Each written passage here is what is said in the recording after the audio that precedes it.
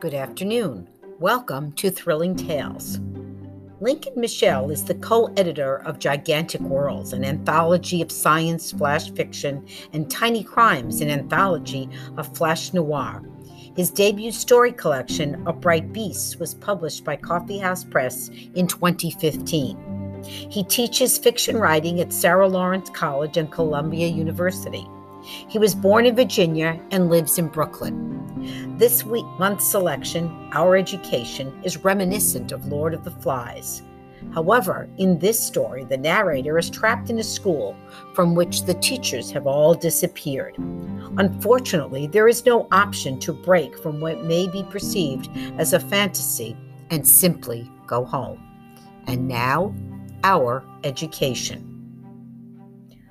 Time passes unexpectedly, or perhaps inexactly at the school. It's hard to remember what semester we're supposed to be in. Several of the clocks still operate, but they don't show the same time. The red bells, affixed in every room, erupt several times each day, yet the intervals between the disruptions wax and wane with an unknown algorithm. The windows are obscured by construction paper murals. Consequently, the sun rises and falls in complete ignorance of those of us attending the school. Many of us participated in the decorations in some lost point of childhood. A few of us still have dried glue under our fingernails. In the room I sit in now, the windows are covered with a glitter and glue reenactment of the colonization of Roanoke by Sir Walter Raleigh. Outside of the window, who knows? In my spare time, I write notes for an assignment on my education at the school. I've always believed that I'm destined for somewhere better. In my hidden heart, I hold hope that my essay will help me get out of this school. My classmates laugh at me, even my second closest friend. "You'll never turn this in," he says, grabbing at my notebook. "There will never be anyone to accept it." "Leave him alone," Beanpole Paula says. "Of course you defend him," he says, winking at her from beneath his self-cropped brown hair. Beanpole Paula gives my second closest friend a sharp shove.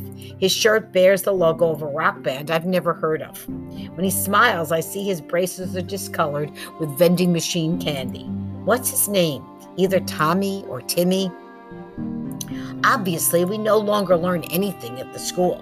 Or perhaps more accurately, we learn many things, but not the things that we were meant to learn. We learn about love and pain and friendship. History, mathematics, and biology are subjects lost to another time. Most of our textbooks have been repurposed for fuel. There's an ongoing fire in the back corner of the cafeteria. I myself only have 2 books, novels long past their stamped due dates, which I keep tucked underneath spare clothes in the back of my locker. Much of our hushed hallway discussion concerns the teachers. Surrounded by the pale orange lockers, nasty words are uttered. The whispering is merely a habit. The teachers are all dead, or else they are sleeping, or in hiding. All that is known is that the teachers have disappeared, and the teachers' lounge is barricaded from the inside. After the lunch bell, I hurry back to the front hallway with Beanpole Paula. We have an armload of chicken sandwiches. No sauce. "That was close," she says. Paula is almost 6 feet tall and walks with her back hunched over. I find her awkwardness endearing. She is currently my closest friend. We know that our arrangement might end as soon as tomorrow. So when we smile at each other, there is a conspiracy in the air. We slap hands in celebration. "We make a good team," Paula says, pressing a sandwich to her mouth with both hands. "Let's always stick together."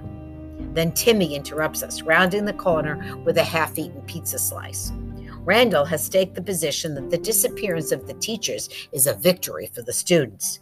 "This school only ever existed to beat us down and prepare us for a world in which we are powerless and others were powerful. Homework is indoctrination, education a cog in the machine of the ruling class." Timmy cheers him on enthusiastically. "What can you learn from teachers and tests, he hoots? The whole system's screwed from the start." Beanpole Paula and Carmichael, on the other hand, hold a different point of view. They are distraught about our lack of teachers. "What if the teachers have gone in search of better students?" Paula says. "What if we've been forsaken, left behind?" Despite beckoning from both sides, I don't enter the debates. I cannot say what the lack of faculty means. I am, however, working to preserve my chances if the teachers do return. I want to believe that if they return, I will be chosen to graduate to a better place. That is why I work on the assignment in my spare time. I keep the paper folded in my back pocket. I don't remember when I received it, but it's my strongest proof that our teachers are coming back. The sheet of paper says, in your own words, A, what is the goal of your education? And B, how far are you in your mind to achieving this goal? The top left corner lists the time period, classroom number, and teacher from which the assignment supposedly came. Second period, room 17, Miss Hannah. I hold the assignment close to my face and try to remember her. I see an older woman with dyed black hair and a blue ankle-length dress, but the image is as blurry as a Bigfoot photo. Do you like her? Beanpole Paula's eyes follow mine as they follow the globe-like behind of Lydia Pill. I don't even know her, I say. That wasn't the question. In my memories, Lydia and I sat next to each other in sex education class. We were paired up for several projects. Now, as I watch her body cross the room, my mind conjures up diagrams, illustrations, and statistics. I try to visualize those impossible organs hiding behind her clothes. I begin to sweat. Lydia is walking with her hand held by Clint Bulger. Bulger is, or I suppose I should say was, the captain of the football team. We're almost afraid of Bulger and the other jocks, who, having cordoned off the basketball courts and adjacent locker rooms, have access to softball bats, hockey sticks, and other weapons. I don't know, I say, watching them stroll by without even looking at us. Lydia's golden hair sways between her shoulder blades in one thick ponytail. I knew it, Paula said loudly. She grabs at her hair. I know everything. I have terrible powers. What's wrong, I say, turning to Paula. She looks very sad. I place a hand on her shoulder to comfort her. Then her face changes, and I realize that she isn't sad, but angry. She twists my arm around my back and pushes me off the radiator. I struggle, but Paula uses the leverage of her long limbs to pin me to the tile floor. You think you'll be the only one rewarded? I can see into the future, and I know exactly what horrible tragedy you're heading toward. Her voice is very loud now. While you can't even see things stuck under your nose. Through the patchwork of Paula's brown hair, I watch Lydia and Bulger disappear up the staircase. One quirk of the school is the teacher's lounge, which has been built in the center of the massive cafeteria. The school is 3 stories tall, and the lounge is a large cylindrical structure in the center of the school. The lounge is constructed from large tinted windows. This dark glass faces the clear windows of the classrooms with a 4-foot gap between them. Most of the students, even those who are convinced the teachers have vanished, find the teacher's lounge to be an uneasy presence. Consequentially, only the least popular and most powerless of the cliques occupy any of the classrooms. The rest of us only enter the classrooms to scavenge for supplies, and even then, we hoist our t-shirts above our noses to mask our identity. Perhaps it's not accurate to call this structure the teacher's lounge. This is merely our assumption. Nothing about it from the outside appears particularly lounge-like. Its doors are bolted shut, and it's the only room or structure that is inaccessible to us. Any surviving teachers must be inside if they remain in the school. We have searched all other rooms and found no bodies, living or dead. While holding a pile of reheated tater tots in the scoop of my t-shirt, I run into Lydia. She's drinking a diet soda right there in the middle of the cafeteria. When we collide, the tater tots scatter all over the floor. Whoops, she says. I watch her mouth as she says this. Her lips are plump and appealing. I have never yet kissed a girl's lips. I've only had Beanpole Paula's touch my cheeks. I'm sorry, I say. I get on my knees to sweep up the little brown barrels. Oh, don't worry about it, she says, and bends down in front of me, her padded breasts at the exact same level as my eyes. She is wearing strong deodorant. The smell wraps around me and I begin to feel dizzy. Do you remember me? We were in health together, maybe biology too. Oh, yeah, she says. You used to draw those funny pictures of the teachers on the desks, right? She laughs and I laugh with her. I'd almost forgotten about that. It was so long ago. It seems like a dream. I look into her eyes as her hands place the tater tots in mine. "What the hell are you two doing on the floor?" yells Clint Bulger, emerging from the kitchen with a plate of fries. I don't believe that Bulger suspects anything, but he has begun squinting at me when we pass outside of the boys' room. Sneaking out of a mathematics classroom, I run into Beanpole Paula and Timmy. I have decided that this is indeed his name. Talking in hushed whispers by the cork notice board, Timmy has one hand stroking Paula's improbably thin limbs. "I didn't see you there," Paula says, backing away suddenly from Timmy. Timmy says nothing, only shifts his eyes between Paula and mine. I've decided that I can no longer allow my friends to be aware of my assignment. I have to write in the stall of the boys' room while moaning and imitating stomach problems if anyone enters. I may have to abandon the assignment altogether. The faction that hates our missing teachers grows stronger every day. I don't want to rouse any kind of suspicion. It's best to blend in. "How is your paper coming along?" the brown-haired Tommy, I was mistaken before, says to me. He's leaning against the lockers and drumming on his knees. "What paper? I destroyed that a long time ago," I say loudly. "I used a Bunsen burner from the biology closet." Tommy regards me silently with a smirk. I have been downgraded out of his closest circle of friends. I think that most of us believe that time doesn't really exist outside of the school, or at least we act like it does not.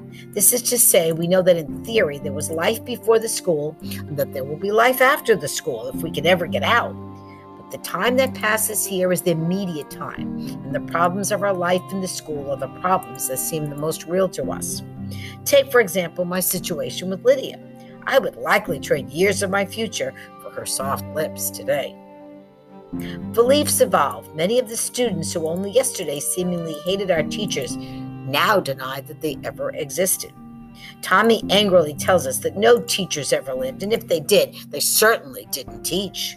They only watched us and recorded our actions and doled out punishments or rewards while laughing from inside the dark lounge. "But I remember the lessons," Carmichael says meekly. "I can still smell the erasers and hear the squeak of chalk." Tommy hooks Carmichael's neck with one arm and mercilessly digs knuckles into his scalp with the other. The rest of us watch, our convictions hidden inside. There were teachers once. There was Mrs. Waxwell, Mr. Cupp, Mrs. Flex, Mrs. Schlesinger, Mr. and Mrs. Slaughter, Miss Hannah, Mr. Gunton, Coach Childer, Coach DeFlaubert, Mrs. Always, at least 2 nurses, several guidance counselors, and other assorted faculty members and school staff whose names I've forgotten. There is something I still believe in. Tensions are becoming increasingly apparent in our group. Carmichael and others are rebelling at Tommy's ascendancy. Beanpole Paula is trying to broker peace. I fear for the worst. I must confess that I no longer remember the specifics of any teacher. Their faces are gaps in my mind. In the early days when we were all still close, I scavenged with Paula and Tommy. We found objects that are hard to explain. Cold cups of coffee, stacks of gold stickers, a lone woman's shoe. Is it possible that these articles are not real? That they were fabricated by some unknown force? The force inside the dark lounge? Did we students in our weakness fabricate whole memories from these scattered pointless items? Even these few remains are disappearing. Roving bands scour the old classrooms and destroy all heretical items on the orders of Bulger. Did I forget to mention that Bulger has recently, through a series of calculated attacks and negotiations, consolidated power among the school groups? All decisions on the school must now go through him. He holds court in the equipment room, surrounded by balls and sticks. I'm not sure what is happening with Paula. She does not confide in me anymore. She won't talk to me alone, only in our group, and even then, Tommy will tug at her elbow if it's for more than a sentence. "I've got to go," she says, looking at the floor. Her change in habits has led to odd feelings in my stomach.